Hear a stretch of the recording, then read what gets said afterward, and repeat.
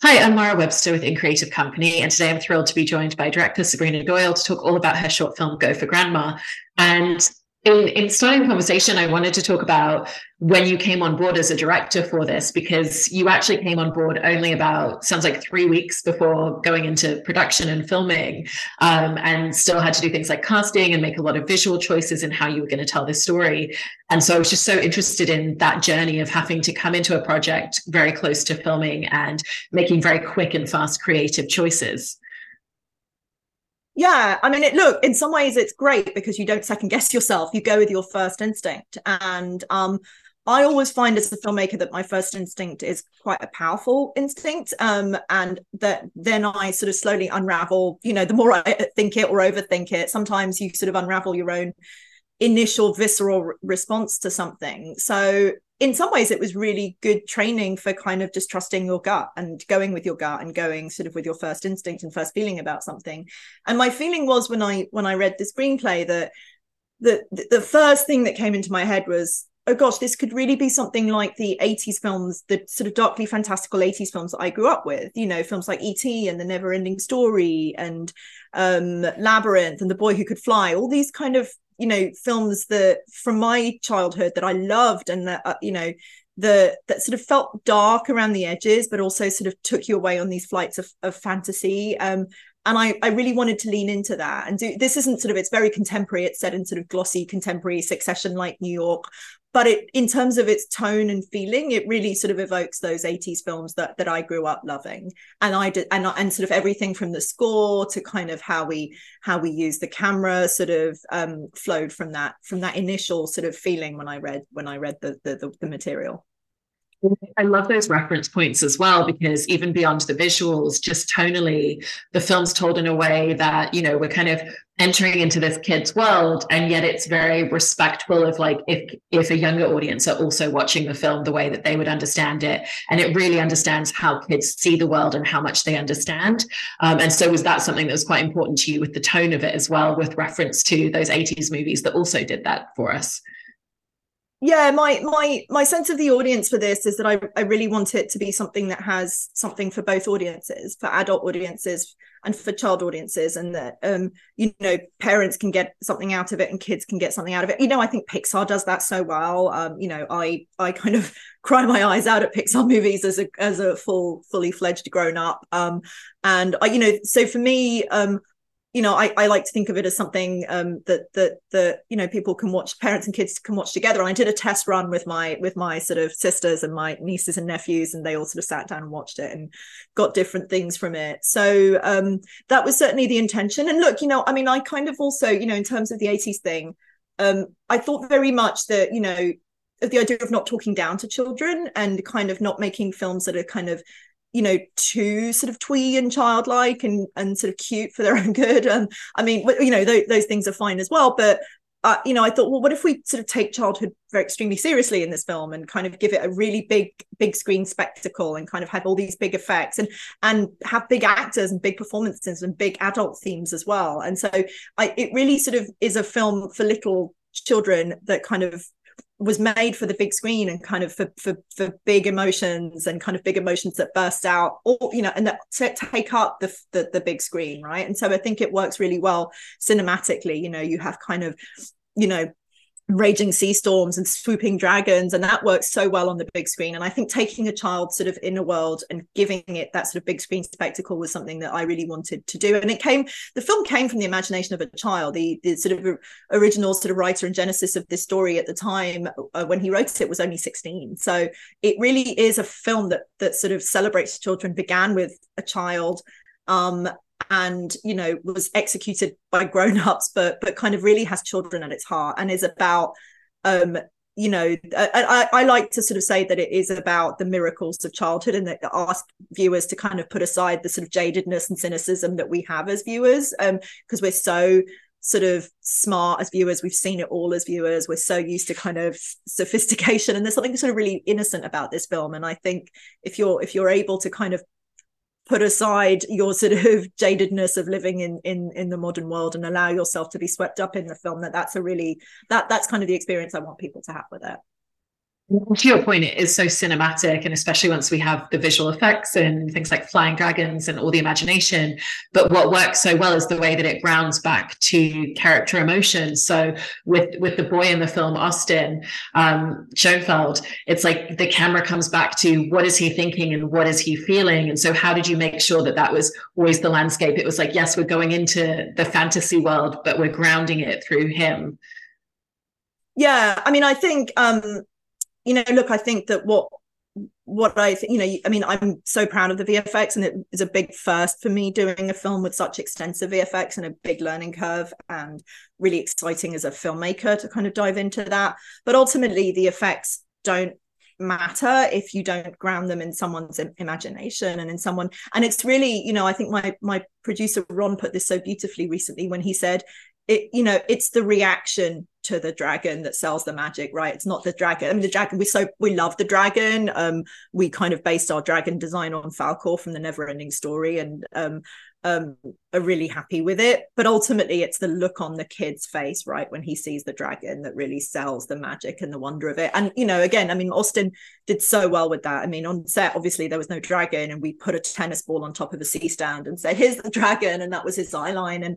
And it's testament to, I love working with kid actors because it's kind of testament to their huge imaginations that he was able to kind of, imagine the dragon and carry him out a conversation with an imaginary seagull that wasn't there at the time, and all of those things, all of those things that sort of he could visualize in his imagination. Children just go, if you ask them to believe something, they'll believe it. They'll do the scene as if it's real. And that's kind of the wonder. They don't overthink it. And I love working with kids for that reason. I think that I think if you can sort of get them to relax and sort of just tap into their natural imaginations that all children have, that you can capture something really special. So and Austin is brimming with emotion as a child actor. He's he'll tell you a story, and you can see his eyes prickling with tears if the story moves him or is emotional, because he's just even in recounting it, he's feeling it and living it. So, and he did that on the audition. Even now when I sort of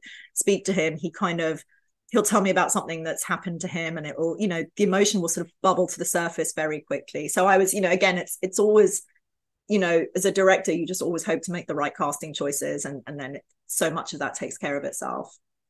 I mean, it's the casting choices, but also you have such a skill in working with young performers in the way that you kind of draw out those performances as well. And, I remember the kid performances in your feature, Lorelei, and then obviously with Austin in this. Is it something where the conversations and the language you're using is very similar to the adult cast that you're working with, or are there ever kind of like slightly different exercises that you're doing, particularly for a film like this where so much is centered on him? Yeah, no, it's very different conversations, and but honestly, I mean, I think with Austin, I mean, I had two incredible sort of adult actors in this that I was awed as ever to work with, and it really, when you're sort of working with actors of the sort of caliber of Amy and Justine, you kind of just let them. You kind of just let them, you try not to get in the way. You sort of, I mean, they're so great and so good, and they bring so much, and they ask such intelligent questions, and they kind of also, shed light on the story with their choices that you sort of, that you couldn't possibly have thought of, because they're in the scene, they're in the moment, and their sort of emotional radar is so attuned that they make really interesting and great choices. And then with Austin, I think it's, it's director led. I mean, it is kind of, Austin, this is what's happening in this scene, and this is how your character is feeling. So I give that direction, whereas I wouldn't with the grown-ups. But then he executes, and he finds a way of kind of internalizing that direction and having it make sense for him, because again, to him, it's kind of he takes at face value what you say. It's sort of, it's wonderful. I mean, that's the sort of magic of children, right? Like, they believe, they, as an adult, you tell them something and they believe, and he's a smart kid and he questions stuff as well. But so it was a wonderful process, really. And he kind of I think the sort of, for us, the key was to kind of just keep his energy, simple stuff like, with kid actors, you just have to, so much is about kind of, when children are tired, they're tired. When children are hungry, they're hungry. I mean, there's simple stuff like that. They're kind of very they're very smart, but they're also, there's also a sort of simplicity to their needs and wants, and sort of, so just being mindful of that and being emotionally attuned to how your talent is feeling, how they're doing, checking in with them, kind of making the experience fun and joyful for them, and kind of helping them feel like they're not in a sort of formal environment on set, and that they're not, when you call action, action was very loose. I don't like to sort of have the set when there are children around too structured, and too kind of loud and too noisy, and it should feel intimate. So I think trying to kind of make the set feel intimate as well. And like, I always, with kids, I'm always very close as well. I always try and sort of, sometimes you have to kind of be behind in Video Village, but I try not to be when there's a child actor. I try and be right there so they can hear my voice. But again, it honestly, like,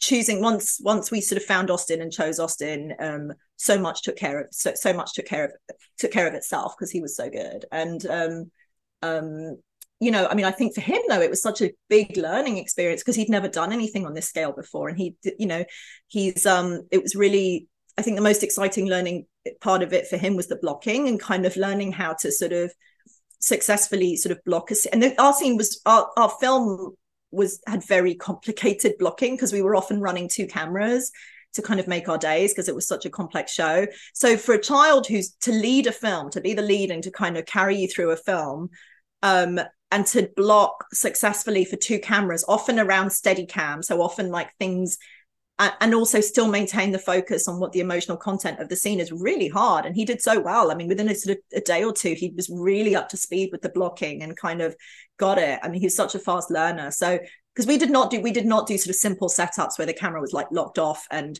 he could forget about the camera and forget about the technical side of it. The technical side of it for him was always present. There was always something really complicated technically to learn. So part of my job as the director was actually, more than the emotional side, which he was so good at by himself, was just really talking him through the technical side. I love that. And, obviously there's so much heart in the scenes that are his character, Lucien, and his grandmother, when they're on walkie-talkies and they're talking between their 2 homes. But you obviously, for the logistics of filming that, weren't able to kind of like film them side by side.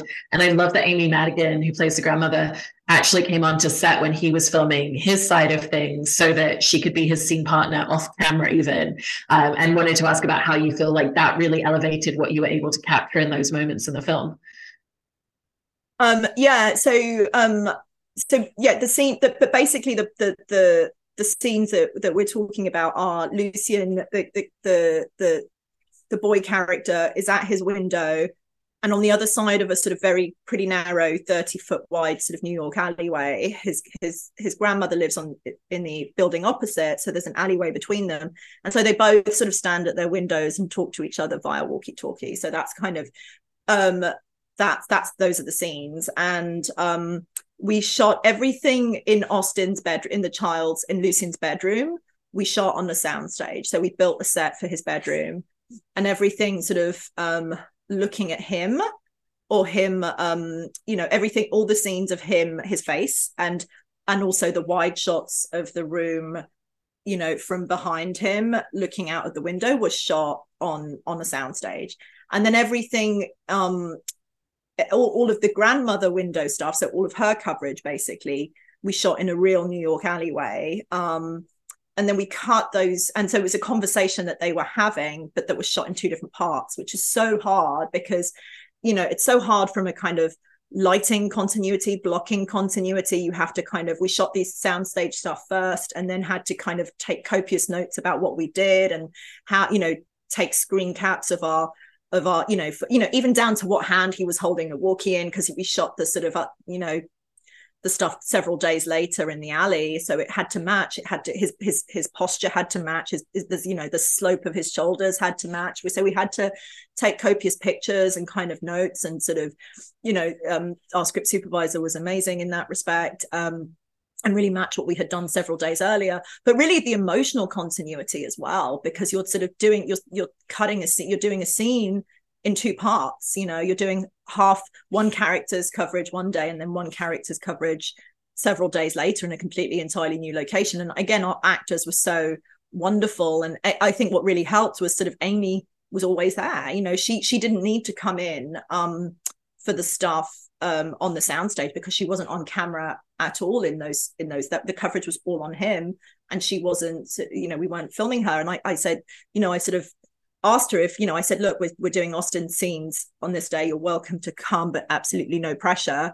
And she said, I'm absolutely going to come. I mean, it's my job to come. It's my job to be there for him. I have to be there. And there was no question that she would be. And she, you know, she shows up, and she squirrels. She's so lithe, and kind of, she's often, I love how she just often finds a little corner of the set and you know, she'll often sort of squeeze herself, sit cross-legged on the floor and squeeze herself sort of under the camera or somewhere, you know, where she can be really close and he can hear her voice. And so she kind of find a little, you know, she'd sort of crawl along the floor and find somewhere and sort of squeeze herself in there and do her lines with him. And I think it really helped. I think, you know, it was really important for her to kind of build that relationship with him. And, you know, and I'm just so grateful to her, because, you know, she, you know, it's just a testament to kind of, you know, her generosity as an actor, that she wanted to be there for him and kind of help him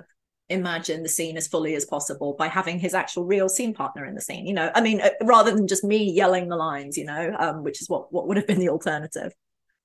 I love that. And obviously, you know, playing Lucian's mother, you have Justine Luke, who does such a fantastic job. And, you know, it's a character that if it didn't have the correct writing and performance and directing, could feel a little bit one note. But we start to get these hints of where certain actions and where certain words come from in her past, and particularly the complication and the relationship that she has with her own mother.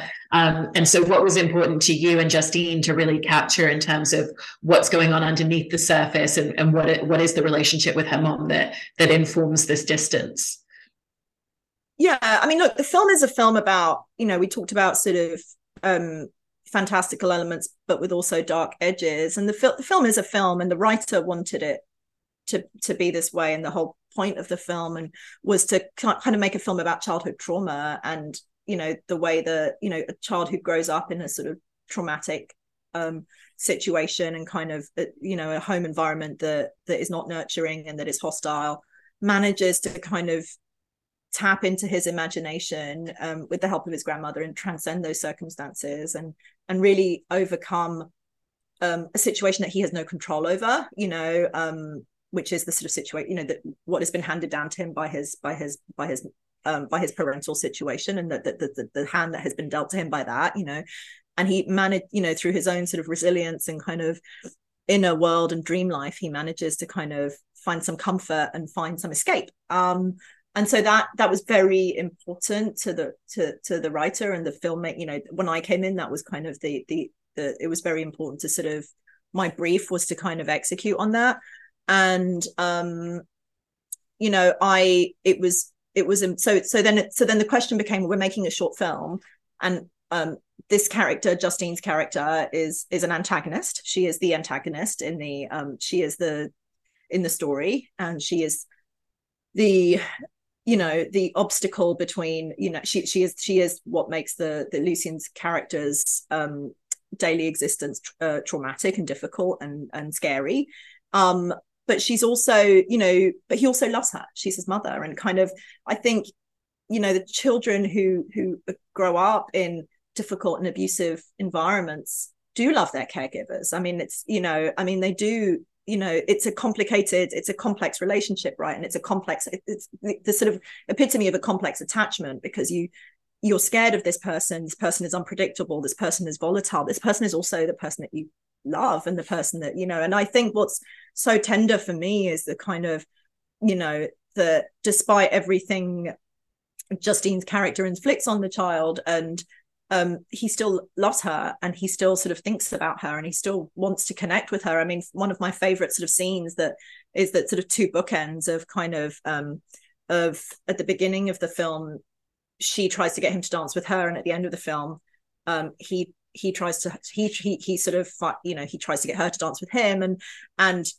you sort of really feel his yearning and his connection. And I think it is a massive, I mean, Justine is incredible, and I think she does this so well, and she does it so well in Succession, she does it so well in Go for Grandma, is that she plays these characters who are difficult, who have a coldness about them, who have a kind of, who have a spikiness and have teeth. I sort of think of it as having teeth and claws and nails,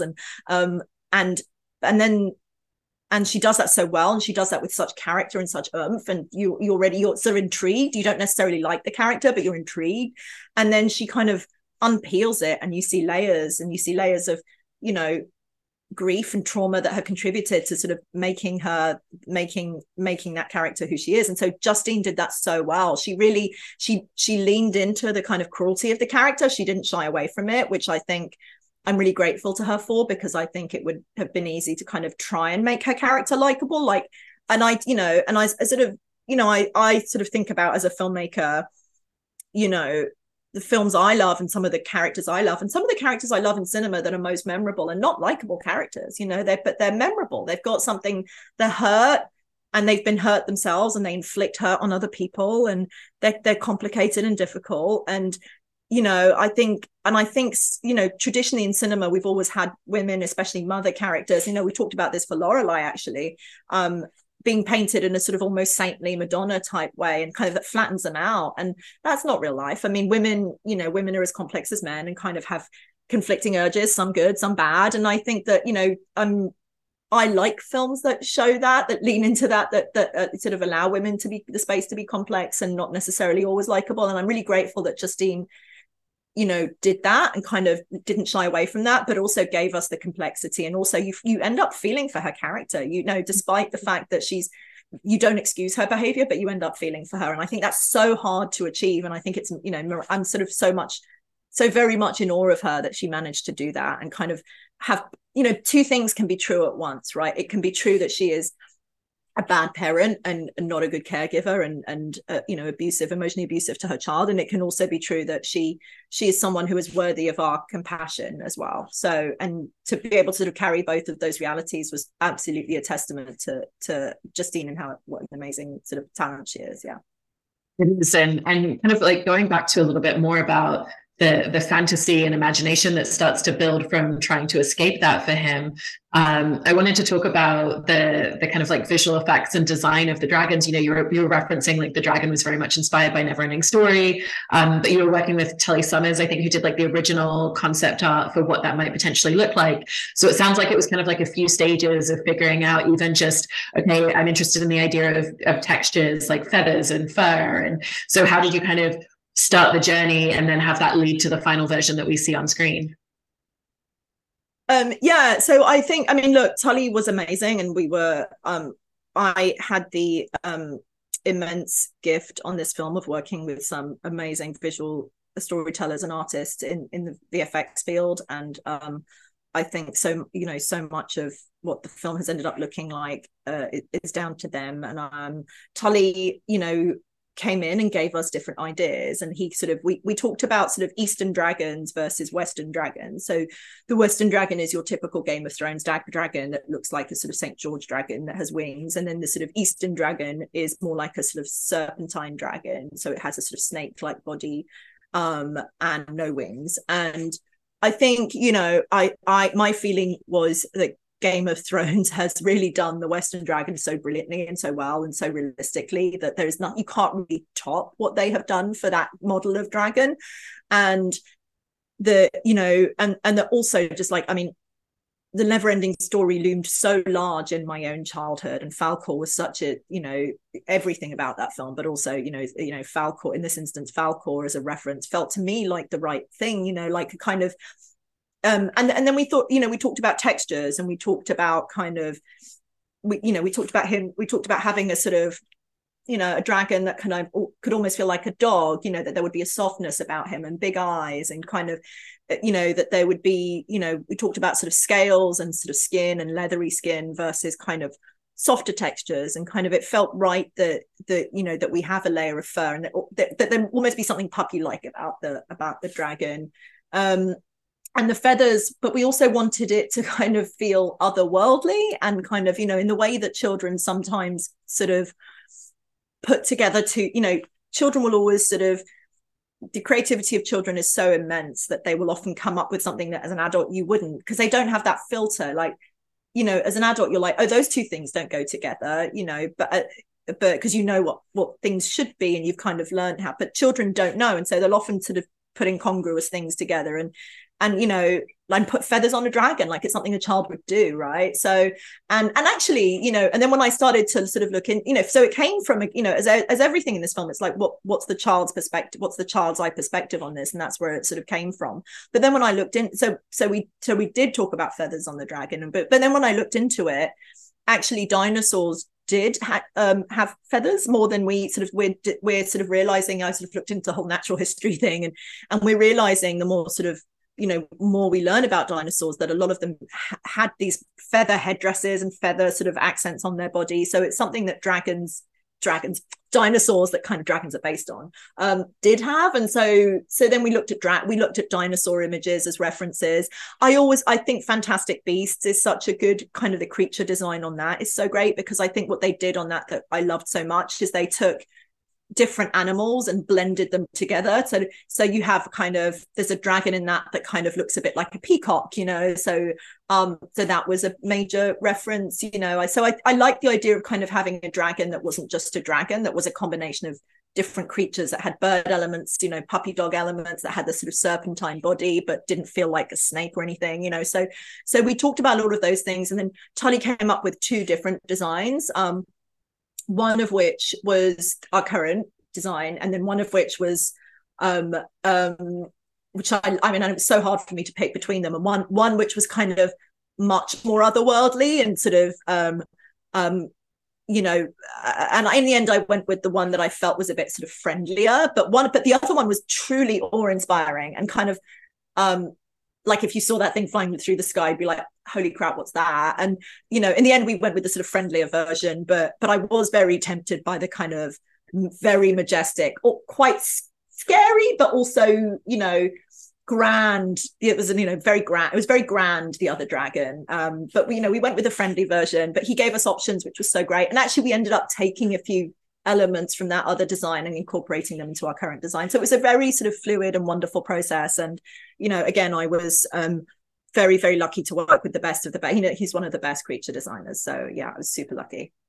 Yeah, and I mean, visually it looks absolutely stunning on the screen, what's been designed and executed. And I think you've done such a fantastic job with this film in terms of all the different layers and complexities that you're capturing, as well as the visual elements. So wanted to just say congratulations on a really fantastic film, and thank you so much. It was lovely to see you again, Sabrina. Yeah, nice to talk to you again. Yeah, see you again soon, I hope.